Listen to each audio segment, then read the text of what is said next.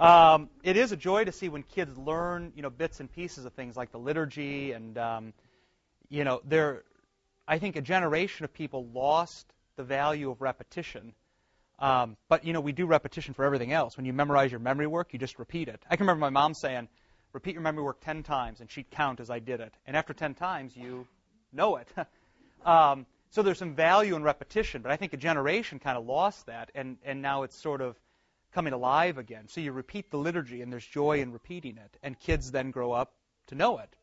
And the great evidence of this is meet someone who has Alzheimer's sort of on their deathbed, and you walk in and say, I'd like to pray with you, and you start to pray the liturgy, and more often than not, they actually know it. Because it sticks with you. It becomes a part of who you are. And you don't have that if, I was sort of rewriting things every weekend. You just wouldn't have that repetition, that discipline, and sort of the joy of getting to know stuff. But Psalm 23 is one of those. It's probably, I would guess, the most well-known psalm in all of the Psalter.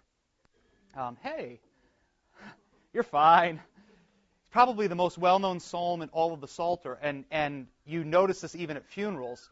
This is the psalm everybody requests. I mean, without a doubt. Now, there are some people who choose something else, but more often than not, people say, I want Psalm 23. Okay, so this is kind of it. I don't know what's going on over there. You think your two kids are fighting right now? Might be going at it? That's all right. Don't worry about it. They're fine. All right, so look at Psalm 23. I'll read it again. We've been doing this on and off because it is just more beautiful. I'll read it here out of the New English Bible, but follow along or close up your Bible and just listen. This is one you've heard many times. The Lord is my shepherd, I shall not want. He makes me lie down in green pastures. He leads me beside the waters of peace. He renews life within me. And for his name's sake guides me in the right path. Even though I walk through a valley dark as death, I fear no evil, for thou art with me. Thy rod and thy crook are my comfort. Thou spreadst the table before me in the presence of mine enemies. Thou hast richly bathed my head with oil, and my cup runs over. Goodness and love unfailing, these will follow me all the days of my life, and I shall dwell in the house of the Lord my whole life long. Okay? And actually, as I'm reading this, I realized I just inserted bits and pieces of the King James without even kind of knowing it. It doesn't actually say mine enemies. My cup, my cup runneth over. It doesn't say that either, but that's the way the Psalms work. They become a part of you. What comes to mind when you hear the psalm? What comes to mind when you hear it? Or maybe a better question is, what's your reaction to the psalm? Even emotionally, kind of what's your reaction when you hear it? Because I know what I think and what I feel. Calming, okay, that's good. What else? Sorry. How many of you read this psalm often? Raise your hands. Nothing to be ashamed of. Yeah, good. To what tune? To the psalm? Very nice. It is in the hymn book. Yeah, that's right. And there's another great hymn in the hymn book which is sort of based on this. It's not sort of a literal, that's more literal to the text. But you know what that hymn is? The King of Love, my shepherd is. Great hymn. And you know why it's so good? Because it's utterly Eucharistic. At the very end, thine unction grace bestoweth, and it talks about life divine from thy pure chalice floweth, right? So you sing it, that's good. What else comes to mind? Peace, comfort, calm, what else? Safety, good. What else? Anything? How many of you think about your own death when you hear this psalm?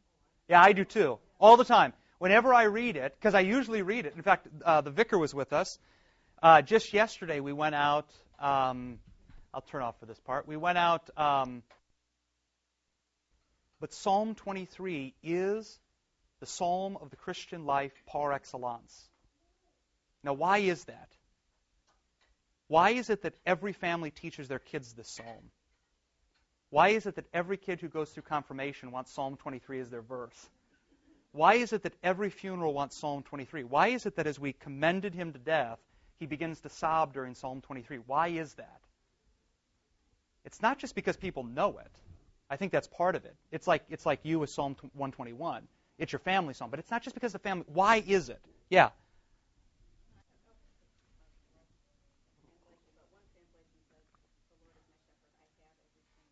Yes.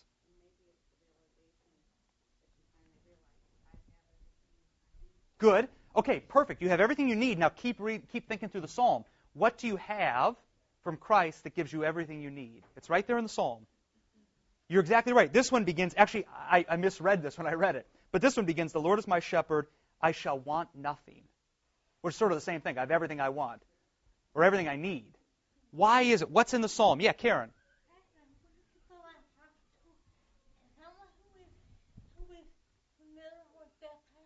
Yes.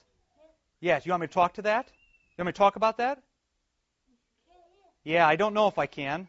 Her question was, what about people who have never been baptized? Let's get to that. Let's keep reading the psalm, and we'll talk about that in just a minute, okay? You're exactly right. What Karen recognized in the psalm is, the psalm gives you everything you want, Beth, because it has all the sacraments of the church involved. So just listen here. He leads me beside the waters of peace. Okay? Now think about what water does. Think about what water does. Water can kill, and water can give life. Have you ever seen Deadliest Catch? Yeah, exactly. I mean, that water does not give life. That water kills. If you're out on the Bering Sea, that water will kill. Now, if you're in Mexico, if Jan's out on the beach while she's there, sipping a margarita, thinking about eyeglasses, all that kind of stuff, that water might give life. Maybe not.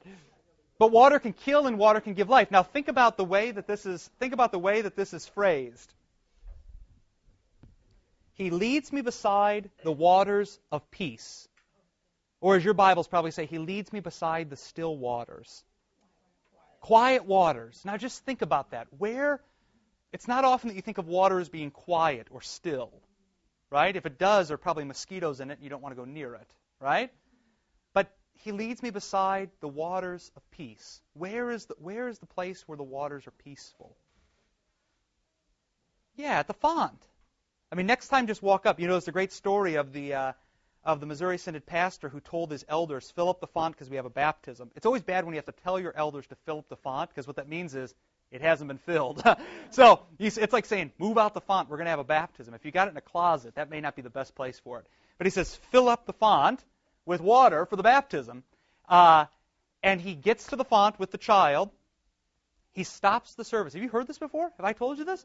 Stops the service and sort of yells at his elders in the middle of the service and said, who didn't fill up the water like I asked? This is great. One elder just walks up to the font, touches it, and it ripples. The waters were so still, he didn't know that there was water in it. Okay?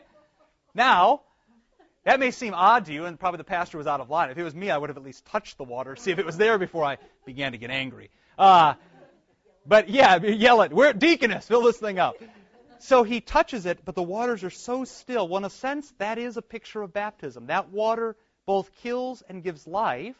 Remember, it drowns the old Adam. He's a darn good swimmer, but it drowns the old Adam, and it raises up the Christ who's in you to new life. However, it's very peaceful waters. I mean, it's very peaceful waters. That's. I say to people who are about to get married, you get married in the church because that's your space, right? The font, the altar, and the pulpit, that's your space. Can you get married someplace else? Yeah, you can, but that's your space. So you should feel like the waters of peace, that's your space. Go ahead. This is written in the Old Testament. Yep. Yep. Yeah, good. So it's written in the Old Testament. They know at least, I don't know if they don't have a reference to baptism, but you're right. That's not their practice at that time. The way that they incorporate children into the kingdom is by circumcision. So, I think in a part it's a reference to Eden. How many rivers were there in Eden, Vic? 4? 3 rivers in Eden. And you've got to imagine that in Eden the rivers there are utterly calm, especially before the fall. It's what you'd want in a river. So I think the psalmist is referencing back to Eden, and also, I mean, to places where he's seen good water too. But back to Eden, and I think forward to the Jesus who brings living water. So he's giving us a picture forward, and he's referencing something in the past. But he leads me beside the still waters. Donna, what do you have? Mm-hmm. Yep. Yeah, right. Right. It's funny how kids can sort of recognize that. She might not be able to say it's baptism, but she can say water makes me alive. Yeah. I think it's a psalm or in captivity. Yeah. And they talk about the water, and it was the trees, too. Mm-hmm. They cried and mourned for it. Yeah. Well, I don't know exactly how that went, but I wondered if... Yeah. Yes, your point is a good one. Here's what you need to begin to recognize. All water is baptismal. In the Scriptures, all water is baptismal. Every meal is Eucharistic. So what I'm not saying is every time someone crosses water, they're baptized. But every time you see water in the Scriptures, you should think baptism. And every time you see a meal, you should think Eucharist. And every time you see oil, you should think chrismation, to be chrismated, right? To be chrismed. So, yeah, there are stories like that. And even in Psalm 1, be like a tree planted by streams of living water. I think it might be in Isaiah, the story you're talking about, where they sort of mourn for the stillness of that place and that particular water. But they're all over the Scriptures. I mean, there's stories like that all over, where people cross water and have new life. Well, do you think John was doing something totally new? He might not have been. They might have some reference to it in the past because of the guy who had to bathe himself in the water. Oh, yeah, they know those stories. Yeah. Yeah, John, yeah. The Gospel writers and the entire New Testament are not making this stuff up. And it's not like, here's the other thing, inspiration, the way that they get the words to say, isn't like he just comes up and speaks in their ear. Write down, Jesus said, I am the living water. That's not how it happens. How it happens is they've been taught the Scriptures as young boys. They've been in contact with Jesus who explains the Scriptures. It all makes sense, and they put it down on paper. What they wrote in the Gospels was just a commentary on their life with Jesus. But it's of such high regard that we put it in a silver book and bow to it, because that is the words and deeds of Christ. But yeah, they certainly have that in their mind. They've heard the stories. All of them have. Because even the Greek translation of the Old Testament, which many of the New Testament writers would have been familiar with because they're writing in Greek, was written, some say, even as early as about 300 BC. So they sort of have those texts in front of them. They're reading these psalms in Greek and saying, whoa, water, oil, meal. Maybe that's a reference to baptism, chrismation, and Eucharist. I think they're trying to put it all together. But as you heard this morning when we talked about the Good Shepherd, they don't fully get it. They never fully get it. Even after his death, they don't fully get it. The road to Emmaus is the classic example. They didn't know who he was. We thought he was going to redeem all Israel. And it wasn't until he broke bread, had a Eucharist, that they finally realized who he is. What else? You all okay? All right. So obviously, this psalm, I would at least propose to you, this psalm is connected to Jesus as the Good Shepherd. I mean, you don't read the Good Shepherd psalm and not instantly think about the Good Shepherd Jesus. That's part of the reason why we read John 10 this morning. What do you know about the Good Shepherd from the New Testament, from the Gospels? What do you know about the Good Shepherd? You heard part of it this morning. He has a voice that people recognize. What else? He's a gate. Yeah, remember, how did that work? Do you remember? Him being the gate. It's more than just saying he's the gate. Do you remember what happened? The shepherd in the ancient world, they'd actually have a pen, and there wouldn't be a gate on the end. They put all the sheep in the pen, and the shepherd would lay down and himself be the gate. So in order to get to the sheep, you actually had to go through the shepherd. So if wolves came, who gets eaten first? The shepherd. So when Jesus says, I am the gate, what he means is you can't get to my sheep unless you go through me. Okay, so it's not just like, oh, he's a wrought iron gate, isn't this great? No, it means you've got to kill him to get to us. And I said that to Dennis once, speaking of Dennis. I said, now that you have the Eucharist, if the Father's going to destroy you, he first has to destroy his Son. And he's never going to do that. The Father will never destroy his Son. Okay? So he's never going to destroy you. He's already been destroyed as the gate. He won't be destroyed again. What else comes to mind, though, when you think of the Good Shepherd? Gate, voice, what else? seeker. Yeah, tell me more. Keep going. He goes to look for the lost sheep. Goes to look for the lost sheep, yeah. Carries them back on his shoulders. And on his shoulders gently laid, and home rejoicing brought them. That's how the hymn goes, right? Yeah, that's a wonderful image. He leaves the 99 behind in order to go out and find the one. So the hope for you is he doesn't ever give up on people.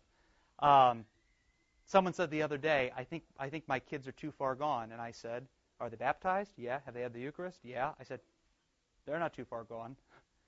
The Lord never gives up on people, right? He goes out and finds the one. What else do you know? Discipline? How so?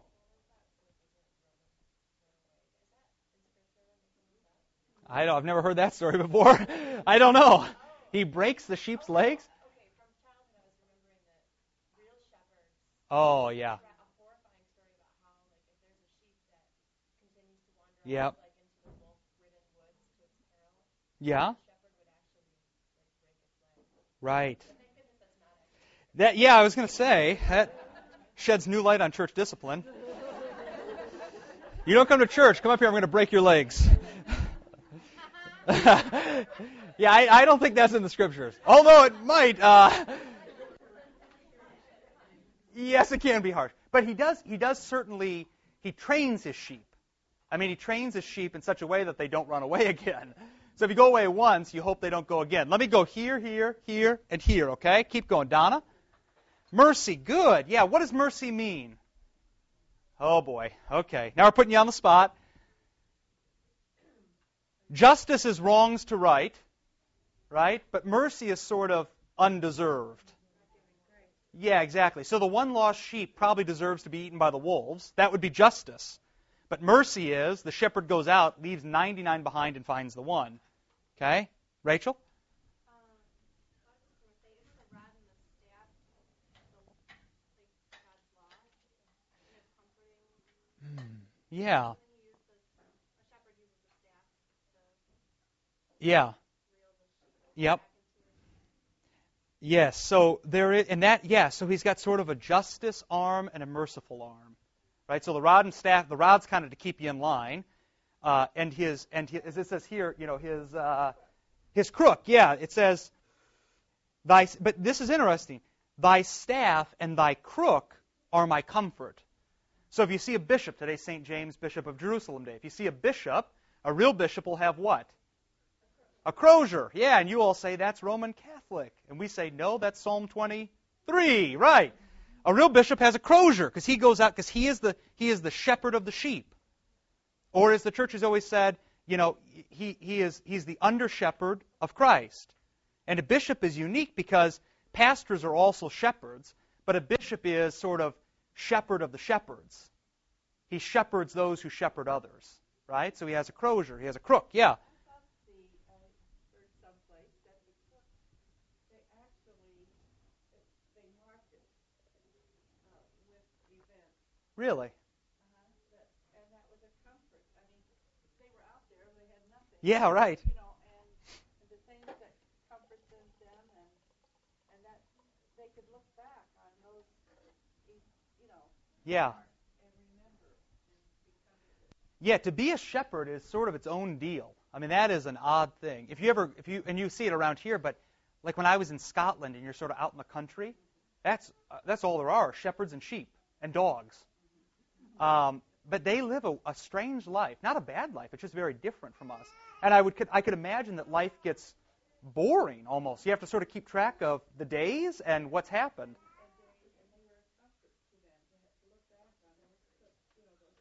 Yeah. Yeah, lots of batteries. You could use that. Mini TV or something. Yeah. Go ahead. As far as for King David as the author, having been a shepherd Yeah. and then becoming a king, Yeah. talk about that. Yeah, I think He wrote these when he was king, right? Or is that mixed? yeah, most of them are written when he's a king already. But I think to have been a shepherd, just listen. So keep that in mind. David is a shepherd, but he writes, "The Lord is my shepherd." So David, AOR's Saturday seminar was brilliant. You know, do you fear God or do you fear other things? David, for a major chunk of his life, feared other things. I think they even showed a video about that, right? Yeah, where Nathan comes to David. So David fears other things, but you see here, the Lord is my shepherd. It could say, I fear nothing. So he comes to a point in his life where he realizes sort of the essence of a shepherd, and he's not it. Yeah. And this is, if you can think of Jesus, Jesus is often called in the prayers of the church, shepherd and bishop of our souls. And in a real sense, David is sort of an under-shepherd of Christ. He is still a shepherd. He's supposed to bring people to the Messiah, but he's not the shepherd. The shepherd is Jesus. Karen, did you have something? We're still not to your question yet. I'm sorry.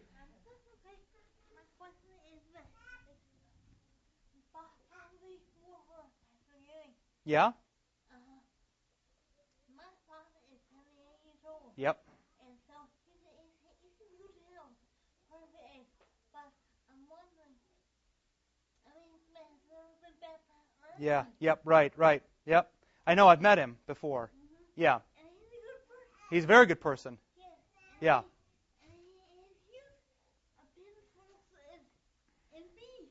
Yeah. I mean, I look 30 and I'm 44. Yeah. And he's 78 and he's 60.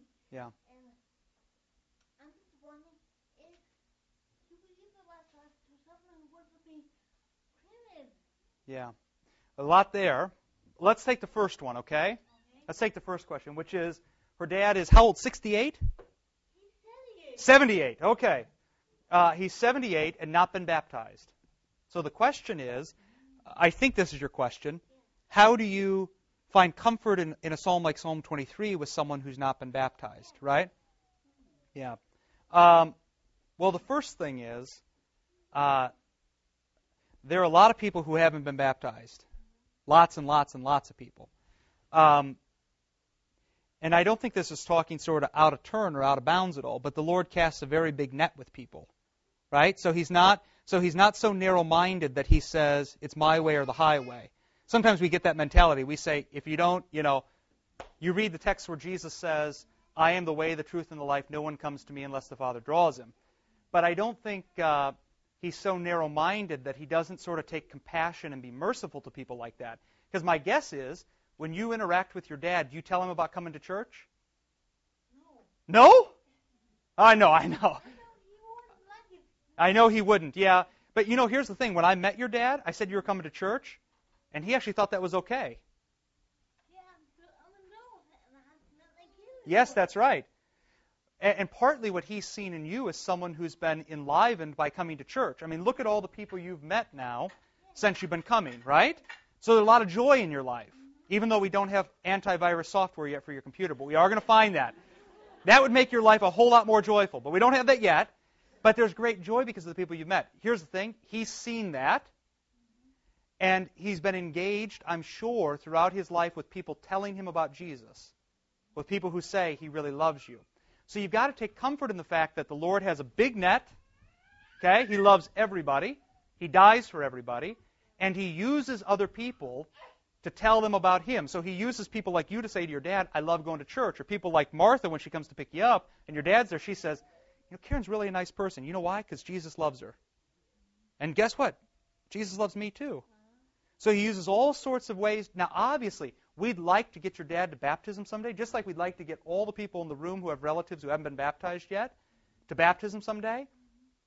But, can the Lord save a person outside of baptism? Yeah, he can. Okay, he can. That's not the way he usually works. That's not the best way. But can he do it? Yeah, he certainly can do it. So he casts a big net. He's very merciful. He wants to get people to baptism, but if something happens and your dad were to die before baptism, we trust in all the things I just said. Big net, merciful, he loves everybody, and he died for them. Okay? But along the way, you don't give up on your dad. We just said here, 99, the 99 sheep, he leaves the 99 to go find the one. You got to keep working to go out and find the one. Okay? And we can talk sometime outside of this about how you should do that. Okay? All right. Anything else? You all okay? All right, just listen one more time. The Lord is my shepherd, I shall want nothing. He makes me lie down in green pastures. He leads me beside the waters of peace. He renews life within me. And for his name's sake guides me in the right path. Even though I walk through a valley as dark as death, I fear no evil, for thou art with me. Thy rod and thy crook are my comfort. Now, the most interesting thing that no one said when I asked you sort of what do you see when you think of Jesus as the Good Shepherd, no one said he feeds his sheep. This is interesting. In John's Gospel, he's the gate, he's the voice, he's all sorts of things. In Mark's Gospel, Jesus as the Good Shepherd is the one who feeds the 5,000. Okay, open up to Mark chapter 6. I want you to see this. Because so often you think of Jesus in terms of, how he speaks to you, how he loves you, how he keeps you away from harm. In Mark's Gospel, Jesus is the one who is a shepherd who takes 5 loaves and 2 fishes, breaks them, blesses them, gives them, and feeds 5,000 people. Okay, look at Mark chapter 6, starting at verse 30. The apostles returned to Jesus and told him all they had done and taught. This is great because they're seminary students, right? It's like going to your professor. And he said to them, "Come away by yourselves to a desolate place and rest a while." For many were coming and going, and they had no leisure even to eat. So give your pastors a vacation every once in a while, right? You just can't go that long.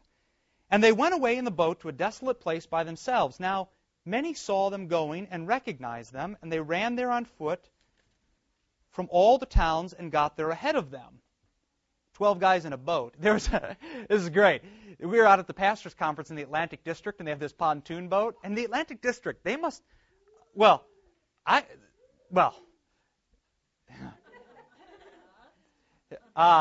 they got about 20 pastors on a pontoon boat.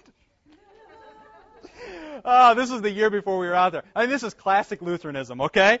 They get 20 guys who, at the pastor's little social hour, probably had a little too much to drink, okay? I mean, that's just the way Lutherans are. So they get on the boat, and these 20 pastors, somebody says, "Hey, come look on this side." All 20 go to this side. May the Queen of Angels be praised. I was not there that year. So you walk to this side, and what happens? The pontoon boat flips, okay? So now think about these apostles. They all get in the boat, and thank goodness. What's that? Yeah, right. Yeah. They didn't. Needless to say, the year we went back, they didn't take the pontoon boats out. But all the apostles are there. 12 men in a boat. Okay, so you can imagine this. Peter's saying, "Look over the side," and then they see all these people running, trying to beat them to the town. And when it grew late, verse 34, when he went ashore, he saw a great crowd, and he had compassion on them. That's splachna, that's inside compassion. Because they were like sheep without a shepherd, okay, Psalm 23. And he began to teach them many things. So already, Jesus is the shepherd, these are his sheep. Now, verse 35. And when it grew late, his disciples came to him and said, "This is a desolate place, and the hour is now late." That reminds you of evening prayer. You know, the day is far spent. The evening is at hand, the road to Emmaus. "Send them away to go into the surrounding countryside and villages and buy themselves something to eat."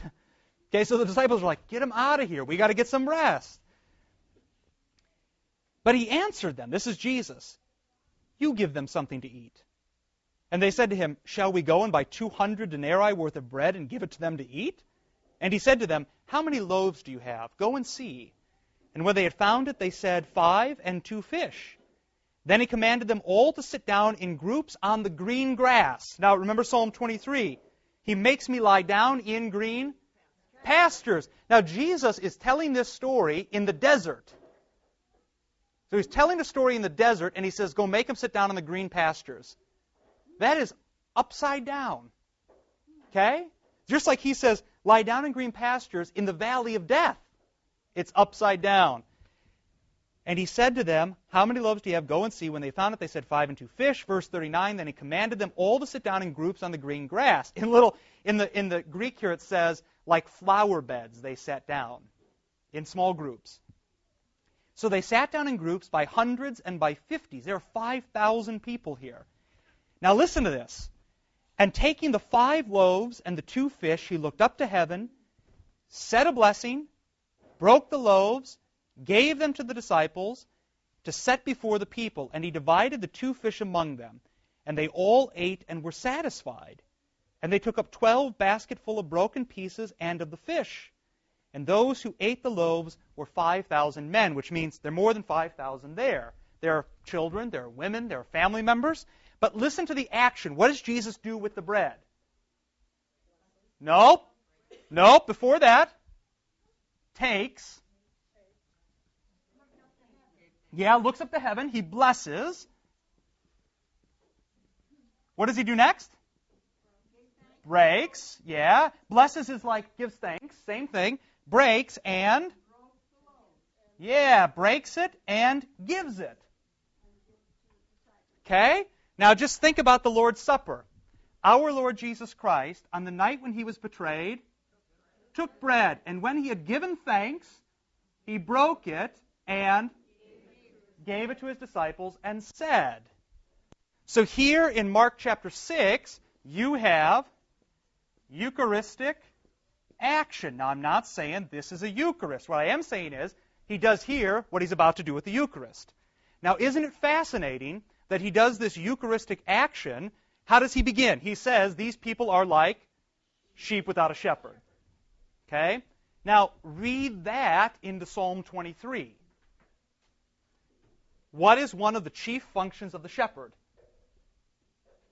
To feed his sheep. And if Jesus is the shepherd, how does he feed his sheep? By taking, blessing, breaking, and giving. And you know that because you're post-Last Supper. You know that to be the Lord's Supper. Right?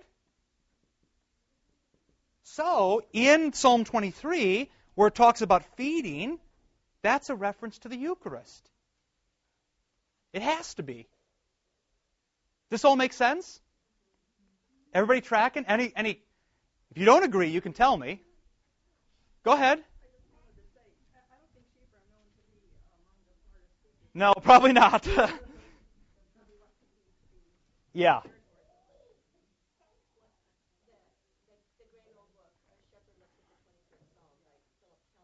Yes. One of the points he makes is that when sheep are grazing, they will eat anything. Yeah. Even poisonous plants. Yep. Yep. So before sheep can be led into a pasture to graze, shepherd has to go before them and scout out things and pull stuff, cut Yes. stuff, because left to their own devices, they won't eat the right stuff. They don't know what's best for them. Right? So you need a shepherd in place who says this is best and this is not. Now just reflect, and I'm not even going to talk about it because I think you all know it. Reflect on how that plays itself out in the church. Okay? If all the sheep are saying this is what's best for us, it's like the Philip Keller book. They don't know what's best for them. Doesn't mean the sheep are stupid. It means the sheep, in the grand scheme of things, don't quite know what's best for them. Okay? Bad judgment, right. They'll eat anything. Yeah. Yep. Exactly right. And it's the shepherd's job. A shepherd is known primarily by leading the sheep. And what it says right here, he leads me beside the waters of peace, and for his name's sake guides me in the right path. Okay, if a shepherd isn't guiding the sheep, then the shepherd is a bad shepherd. If the sheep are going where they want, the sheep are bad sheep. Okay? Yeah, go ahead, Donna. Yeah. I didn't say dumb. I said bad judgment. I think all your friends at that table said dumb. Yes, right. Yes. Isn't that unbelievable? Yes. You remember Jesus does everything with a voice. So the sheep are, I wouldn't say they're smart enough to listen. They've been transformed, and they suddenly are able to hear. Yeah, you're exactly right. I mean, and this starts all the way back in Genesis 1, where he speaks things into existence. But all throughout the Scriptures, in fact, it talks here about the voice. Psalm 29 is, the voice of the Lord is over the waters. The voice breaks the cedars. Yeah?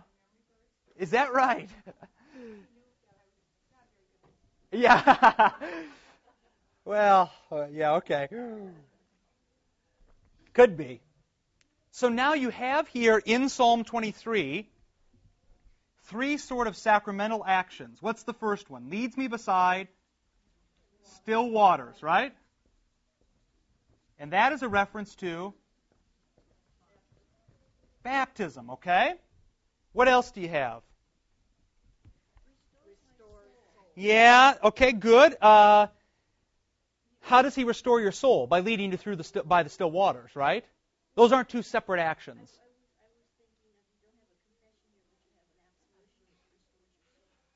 Yes. Maybe the confession is they're just sheep. I'm by nature, we should say on Sundays, I'm by nature a sheep. Right? So they're sheep. They just do bad things. Right? He leads me beside the waters of peace, and this one says, and renews life within me. So good. For his name's sake, he guides me in the right path. Why is it for his name's sake? Because it's on him if he doesn't do it. Even though I walk through the valley as dark as death, and just think about your own life here. I mean, this is not hard to imagine. I fear no evil, for thou art with me. This is Ted Cobra on Saturday morning. Fearing even evil, to a certain extent, is sinful. Why? Because the Lord says, I'm going to lead you out of that. Don't fear it. Thy staff and thy crook are my comfort. Thou spreadst a table for me in the sight of mine enemies. What is that a reference to? The Eucharist. It actually has two parts to it. A table. What's the other part? Yes. What does it say? And my cup runs over, or my cup brims over.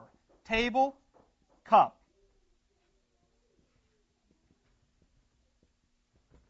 It says, we sing every Sunday in the offertory, what shall I render to the Lord for all his benefits to me? I will lift up the cup of salvation. I wish it was sanctification. That'd be kind of nice. Salvation. So it's not just I'll lift up the cup with some wine in it. This is the cup that gives shape to the blood of Christ. I will lift up the cup. I mean, here's the thing. There is salvation in the cup. I gave a paper at a pastor's conference in South Wisconsin on Monday about the catechumenate. And the pastor who communed us, thank goodness they had the Eucharist. Very nice service. As he came down, I was stunned. He said, the body of God. I'm like, spot on, buddy. Way to go. That is exactly right. The body of God. Jesus is God himself. When you consume Jesus, you consume God. It's not just eating the flesh of a Nazarene.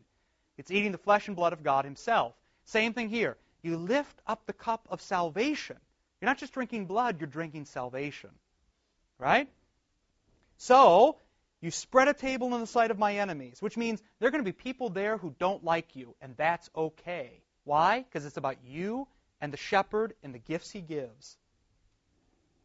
Thou hast richly bathed my head with oil. How many of your kids were baptized recently enough to have oil? Good. Strutzel, good. Cole, yeah. Some of you may have had kids at a time when that just wasn't the practice. It is in the new hymnal. In fact, it gives you the option. You put it on right at the blessing. The Almighty God who has given you new birth by water and of the Spirit, forgiven you all your sins. You put it on right at that point. But in the early church, oil wasn't optional. Oil wasn't optional. And what would happen is, in the early church, they did this with kids, so don't think this was just adults. There's a great piece of artwork in, come on now, the National Gallery of Scotland in Edinburgh. There's a great set of artwork. I wish I knew the name of the guy who did it, called the Seven Sacraments. Now, obviously, this guy's from before the Reformation. As one person said to me, history began in 1517. Actually, it didn't. Yeah, well, anyways. So this was from before the Reformation, so the Seven Sacraments, and one is of chrismation with oil, and it's not adults in the picture, it's kids. In the early church, at the Easter Vigil was everything. What would happen is you'd bring all the catechumens in, because they had a catechumenate, right? Bring all the catechumens in. First thing you do is you would baptize them. They'd come up out of the water. You would oil them. You'd put oil on them. Chrism. Remember Jesus at his baptism? Who comes down from heaven? The Holy Spirit. And in the Greek, he's chrismed. He's chrismated. He's Christed. He's anointed. You put oil on him to Christ him. And in a sense, the oil was to seal up the baptismal gift. And then what happens was they go through the divine service a couple hours long. And at the very end, they would get the Eucharist. Everyone. Everyone who was baptized, everyone who got oil, got the Eucharist. Why? Because this is the fullness of the Christian life. Okay? And you know that, not by the early church, you know that from Psalm 23. This man will die if he doesn't have still waters, oil on his head, and a table to eat from. This is the fullness of the Christian life. And so the early church got that. So they baptized, oiled, and bodied and blooded all in one night. And then for the rest of their life. This is the way the Eastern Church does it to this day. So what you should see in this is the fullness of the Christian life and a renewed interest in using oil. Oil is everything. Remember what it says in James? If you're sick, call the elders. They'll come to you and anoint you with oil. Okay? Questions? Comments? You guys all track? Is this too much for once? You guys all okay? All right. Yeah. My mother was ill with cancer. Yeah. And some people in the church wanted to come and anoint her with oil. They came and visited her, and she wouldn't let them because, well, it wasn't the practice for one thing, but, they weren't the elders of the church either. Yeah. Yeah. But I just remember she was like kind of appalled and asking a lot of questions, which of course I didn't have answers for, even my brother. Let me just add, and you don't have to, all raise your hand, but just if you want to respond, you can. I've been pleasantly surprised in visiting, I'll just tell you, Grace,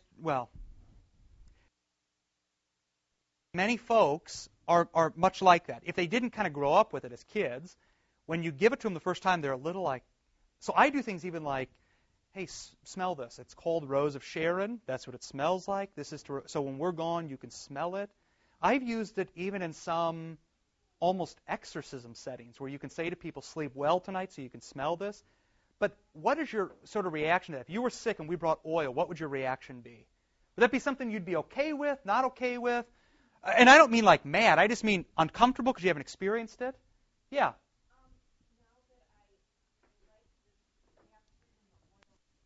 Yeah. Yeah. Bring it.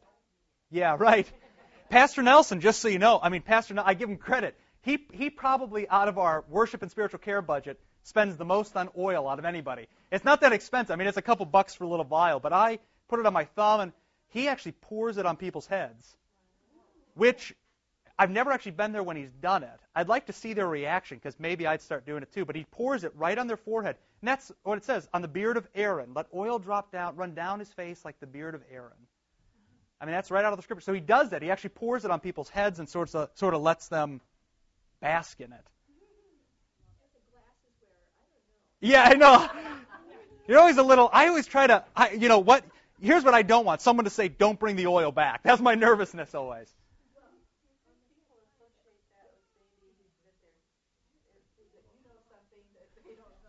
Yeah, good question. Yeah. I think, yep. I think you're right. Her comment was, do you think people, it wasn't a comment, it was a question, which was very nice. Do you think people associate oil with, I'm dying, you know it, and I don't? Yeah, maybe I should lead with, you're not dying, and if you are, I don't know. So I think you're right. But here's what I often do. When I go visit people, especially for the first time, I'll read the text from James. Call the elders, have them anoint you if you're sick. And then and I'll even sort of talk to them about it. Being so rigid in a rite is not being pastoral. So you kind of talk to them and say, I'm the elder. Because in the text, it's the Greek word there is for pastor, it's not like your 12 elders who you called. Well, we love them. Al Kautz is a great guy. The text is primarily speaking to pastors. So I often say, this is what pastors are called to do. It says call the church. We'll bring some oil. This reminds you of your baptism. Most people sort of relax a bit there. It's fun to watch people's blood pressure. I don't know if you've ever seen this. To watch their blood pressure, I've heard a variety of things in a hospital room. I've heard confession in a hospital room. I've had the Eucharist in a hospital room. But after those great events, even after oil, their blood pressure goes from way high to normal. Because there's just a sense of calm in the room. Keep going. How would you react if we came with oil? Would you be okay? I know some of you have experienced it. Yeah. Yes. Yep. I don't know. Yeah. It's death. That's a good question. I don't know if they do it on regular visits. I wouldn't be surprised if they did. But they do it at other parts of the Christian life, at baptism, at confirmation. Those are some oily parts of life. So they do experience it, but maybe you're right that the only other time that they experience it is at death. Could be. Yeah, Beth. Yeah. Yeah, right. Hmm.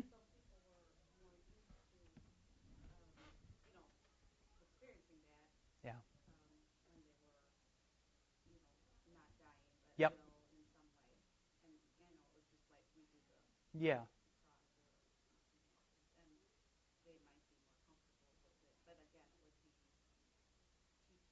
Yep. Yeah. Yeah. I've not had anybody say no, and most people, like I said, are a little nervous. But when you come back the second time, most say, "Can I have it?" Which is that's a great joy when people in 10 minutes sort of not understand, but are willing to have it. Anything else? Yeah.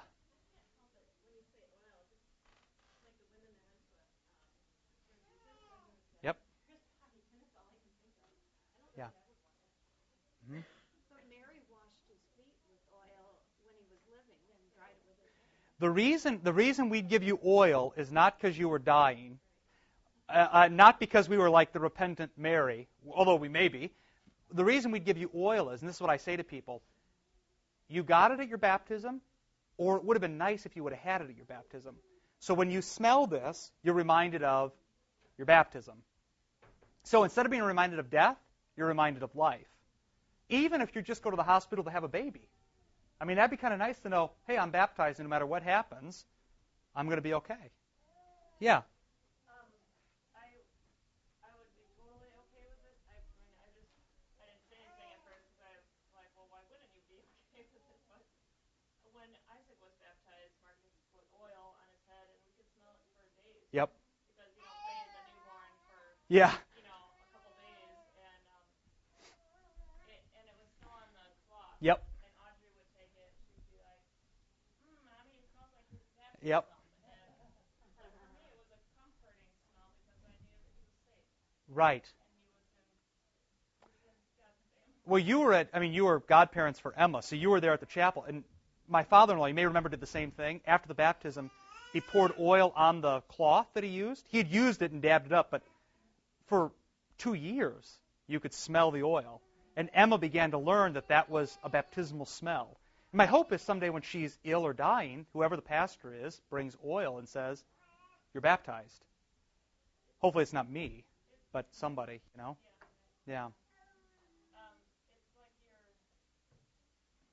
like you're okay with death then. Right. He's been baptized into Yep. not only Christ's life, but also his death. Right. And so it's almost like a sense of peace. That's right. People actually say that. Let me go to Lindsay and then I'll go to you, okay? Go ahead. Growing up, we always called it christening. Yep. Not baptism. Yep. For this reason. Because oil, it's called the oil of chrism because it's anointing, and the Greek word for being anointed is to be Christed. So you called it your christening. Yeah. Chrism,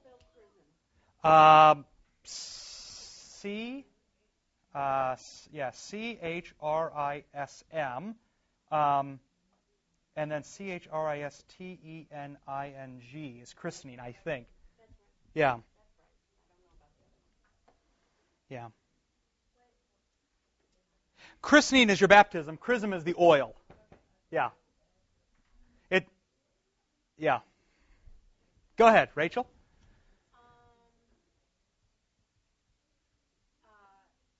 I guess I do think of death, but I don't think of death as a bad thing. Right. We are all dying.